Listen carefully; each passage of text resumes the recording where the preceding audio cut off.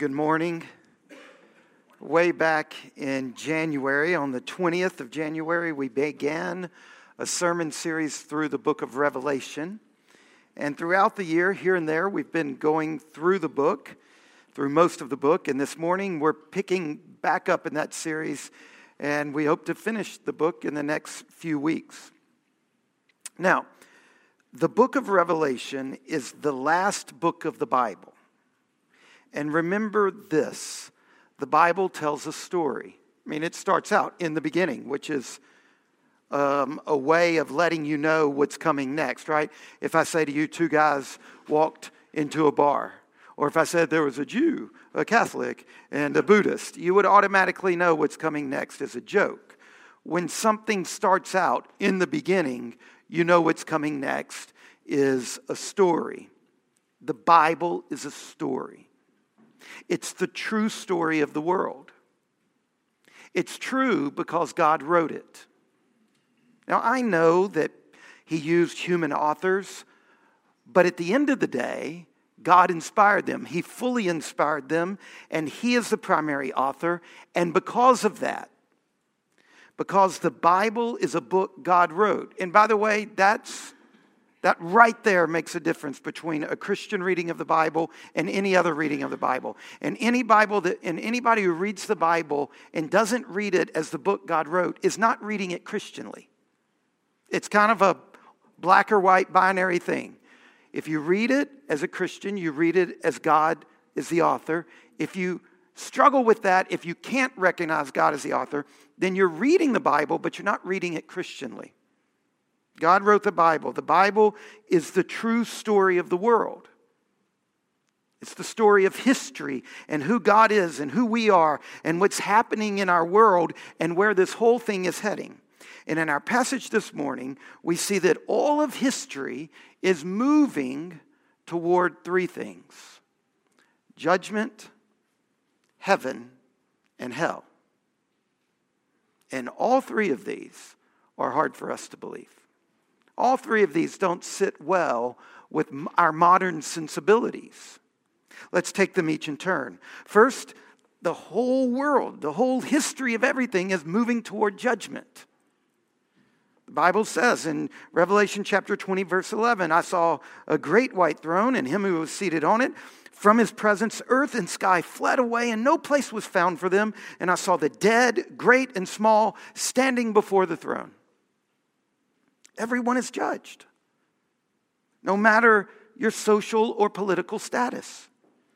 Small and great, we're all judged in the same way, by the same standard, before the same divine judge. There's no room in this situation for bribery. This judge from whom earth and heaven flee, do you think you have something that he's intimidated by? No, that's the point, right? That earth and heaven flee from him. He cannot be overawed by anything you can bring to that moment. The clout of powerful people will be meaningless. And on top of that, not only will the great be judged, but also the small. No one will be too small, too insignificant for God to ignore. Everyone will stand before the throne of God. All will be summoned. And notice in the middle of verse 12, and books were opened. Then another book was opened, which is the book of life. And the dead were judged by what was written in the books, according to what they had done. And the sea gave up the dead who were in it.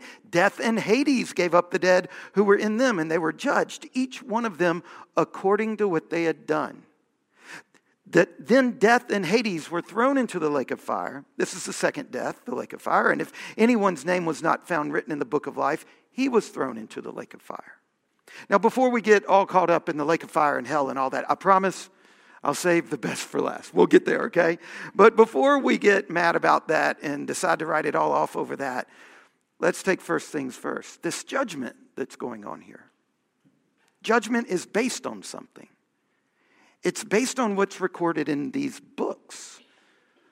Something about our lives has been caught in a permanent record that's capable of being consulted. And there's two sets of books. There's books, and then there's a book of life. Now, does this mean there's actually a library in heaven with everything you've ever done physically written with physical ink in it? No. Don't confuse the sign for the reality.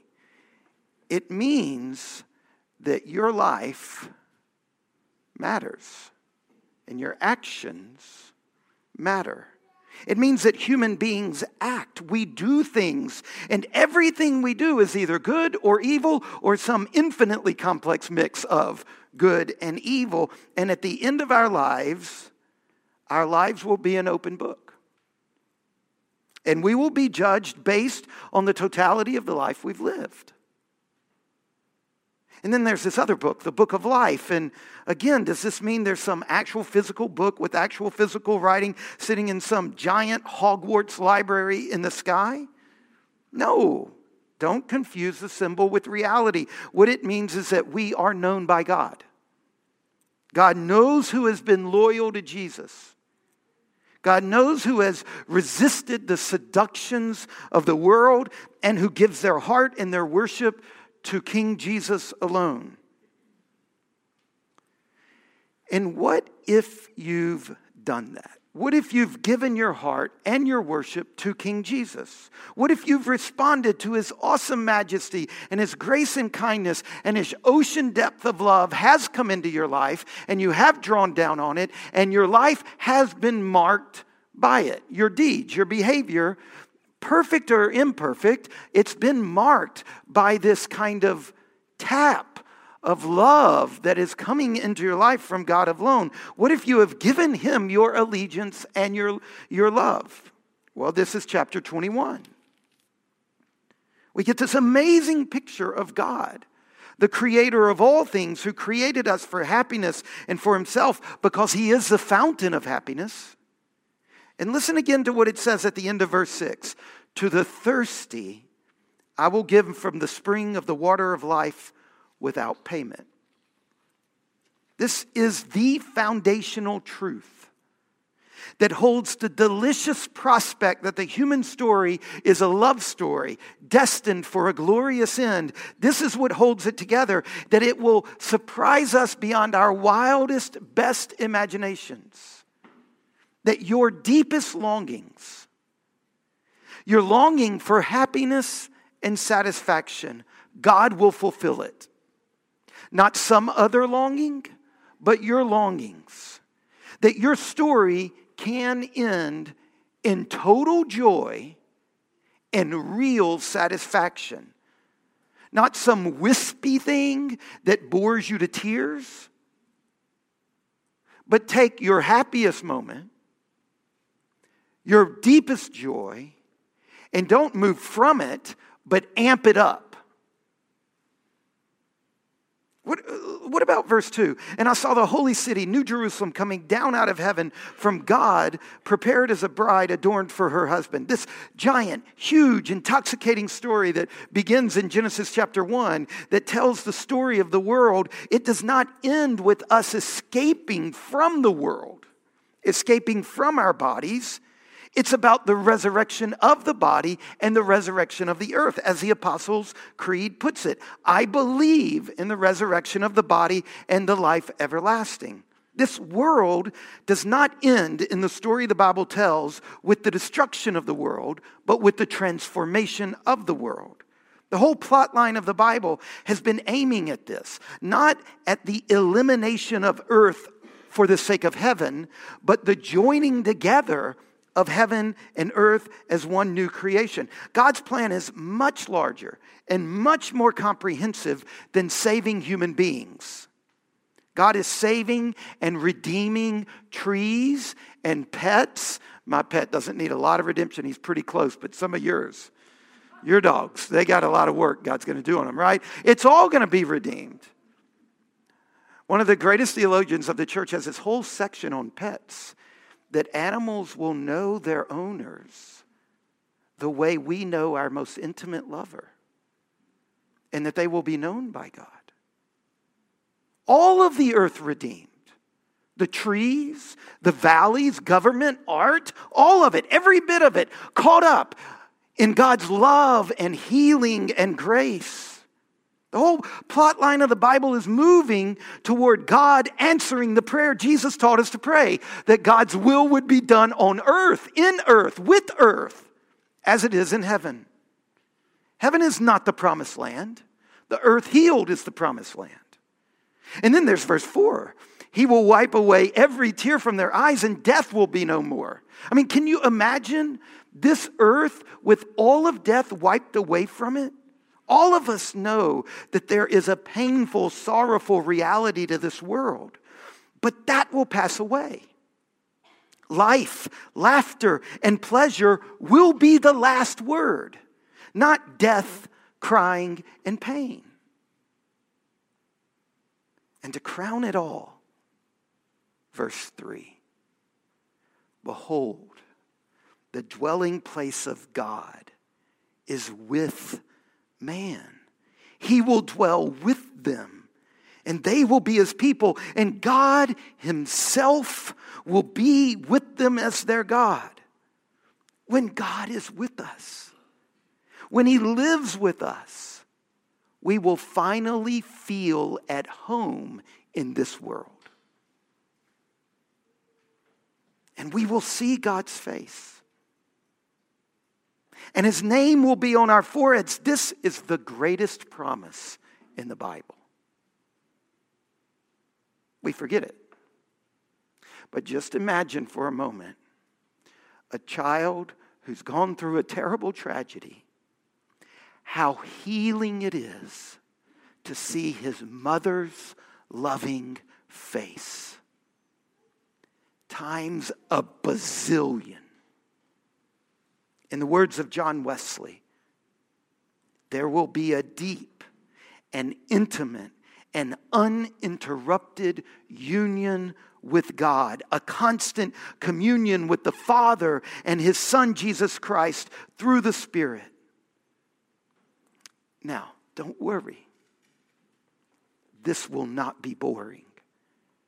Because God is an infinite God who has endless aspects of himself to reveal to us. God has enough joy and satisfaction to satisfy all that he has made. You see, the real challenge to us today is to believe that there is a God who is an eternal fountain of joy and happiness, whose nature is to be ecstatically happy. Can we believe that the delights of love have no end? If such a God exists, then eternal happiness is not only possible, it is real. You see, in the new heavens and the new earth, time will not be measured by growing old. That's how we measure time now. Death is how we measure time now. But in the new heavens and the new earth, time will not be measured by losing vitality and losing zest for life. It will be measured by growing ever closer to God and sharing ever more deeply in his boundless joy and energy. To believe in God is to believe not only that love is stronger than death, but joy is stronger than boredom. I suspect a lot of us are bored when we really think about heaven. That's a new thought. It came up after the Civil War in America. We couldn't find it in the annals of history until then, but because before then, most people's life was mostly work with some entertainment. But we live in a moment where entertainment is so frequent, we feel like the reality of joy is that it ultimately leads to boredom. I know for some of you thinking of this beautiful image of a new heavens and a new earth is too good to be true. Maybe you're finding your heart longing for this joy, but wondering if it's just a fantasy. Listen to the last half of verse 5. Write this down, for these words are trustworthy and true. God himself, who has not spoken directly since the beginning of the book, says, I know you're going to have a hard time believing this. Write it down. It is true. He addresses us from the throne to assure us that perfect beauty and goodness will connect with truth. He will make all things new, and goodness and truth and beauty will never be broken apart again.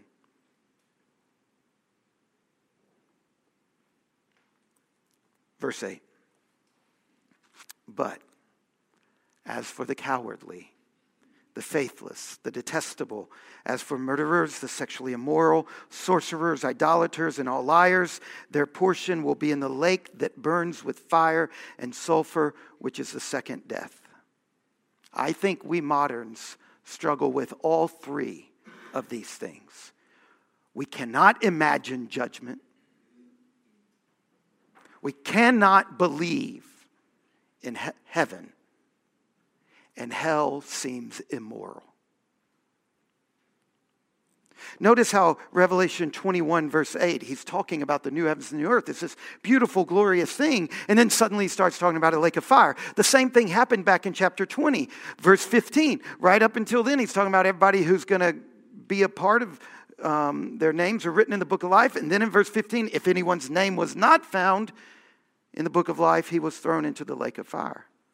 This is very hard for us modern folk to believe in God transforming a world by His love into a new creation and the healing of all things. It is hard for us to believe that in the midst of that is hell. Remember our gospel reading from this morning. John chapter 17, verse 24. Jesus is praying. It's a really important place in the Bible. A lot of people call John 17 the high priestly prayer. It's the longest prayer of Jesus is recorded in Scripture. And in John chapter 17, verse 24, he says to the Father, "You loved me before the foundation of the world." Before there was a world. Before there were angels or any other created being, God was a Father who had a Son, and the Father and the Son and the Holy Spirit existed before all worlds in a relationship of perfect love and endless delight in each other. Now, if that's true, then ultimate reality is love. Because God, the creator of all things, is love. If the basic fundamental reality is not the laws of physics, it's not the universe either burning up or thawing into a coal. If that is not ultimate reality, if the ultimate explanation of things is not physical processes, if the ultimate reality is eternal love, then how can there be hell? This is a question Christians cannot ignore. You can't ignore it because if you read the Bible as a Christian, you read the Bible as God, the one who wrote it, and then you get to the end of it, and there it is. And love wins. And with the triumph of love is hell. How can that be? Well, first of all, it is important to be clear that when we get here to the end of the Bible and we are looking at a lake of fire with people in it, it is important to be clear no one is in hell against his wishes. This is absolutely critical to this, taking this seriously, the story of the Bible. No one's there against their wishes. People are there entirely because of their own wish, their own choice. In other words, everyone in hell is successfully rebelling. They are successful rebels to the end, and the doors of hell are not barred from the outside, they're locked from the inside. It's not that God won't let these people out of hell. These are people who refuse to come out of hell. They have chosen to shut God out of their lives, and that is why the doors of hell remain locked tight from the inside. Anyone who chooses not to love God and not to invite Him into their life has chosen to exclude themselves from the joys of God. Love cannot be forced. We know this, right? God loves and desires our love in return. True love can be invited, it can be elicited, it can be won, but it cannot be coerced. This is just a thing we know. True love can't be programmed or coerced or simply demanded. It is because love is at the very heart of our freedom as creatures made in the image of God that some people choose not to love God. True love requires choice. Love demands freedom. It always has, and it always will. And we are free. You are free. We are free to resist and reject and rebel against God's ways, and we can have all the hell we can stand. C.S. Lewis put it this way: there are only two kinds of people in the end. Those who say to God, "Thy will be done," and those to whom God says, "Thy will be done." Everyone in hell chooses it. Without that self-choice, there could be no hell. No person who seriously and constantly desires joy will miss joy. That was kind of a philosophical way to answer the question. Let me come at it from another angle. Revelation chapter 1, if you look in your Bible, Revelation chapter 1, verses 1 through 7 describes the new heavens and new earth. Then in verse 8, we get hell. And then in verse 9, we go back to the new heavens and the new earth. Now think about this for just a minute. In this glorious description of the new heavens and the new earth, physically, right in the middle of the description is a description of hell. You see that? 1 to 7 describes the new heavens and new earth. Then you get a description of hell. Then you get 9 through the rest of the end of the book, the new heavens and the new earth. Do you see how physically, right in the middle of God telling us about heaven, he talks about hell?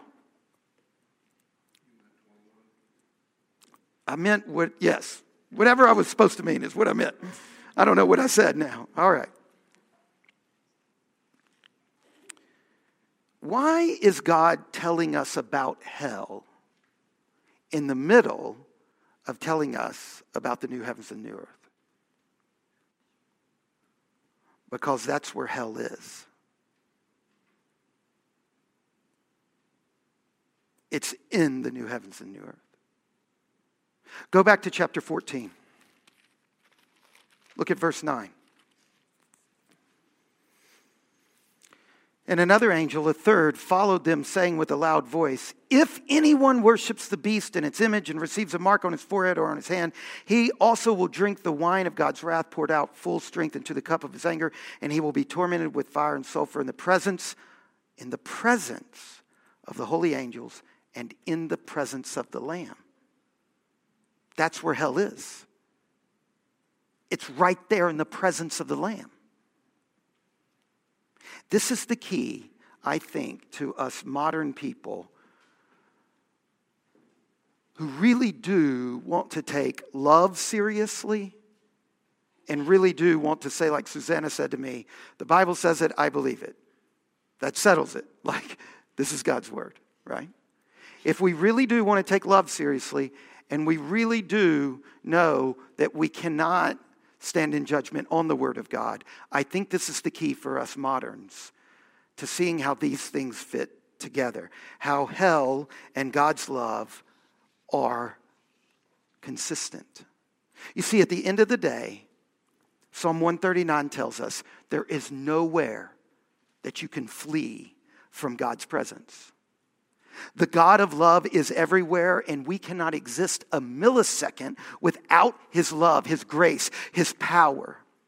In other words, even people who may be far from God in terms of a meaningful, loving relationship with God are still close to him in terms of proximity, because God is everywhere. And there's coming a day when the love of God will cover the earth like waters cover the sea, where the knowledge and glory of God will cover the earth. So the people in Revelation chapter 21, verse 8, are in the presence of the Lamb by virtue of the fact that they could not exist if they were not in his presence, because it is he who gives them existence. And they might even be aware of that. However, and this is the key, they are utterly broken from him because they reject him. They're close in terms of something like proximity, but they are far apart in terms of love and intimacy. And you know what this is like because you lived in a house with a parent you didn't love, or you raised a child who rejected you. You know what it's like to be locked into a house where you hate and despise the love that is given.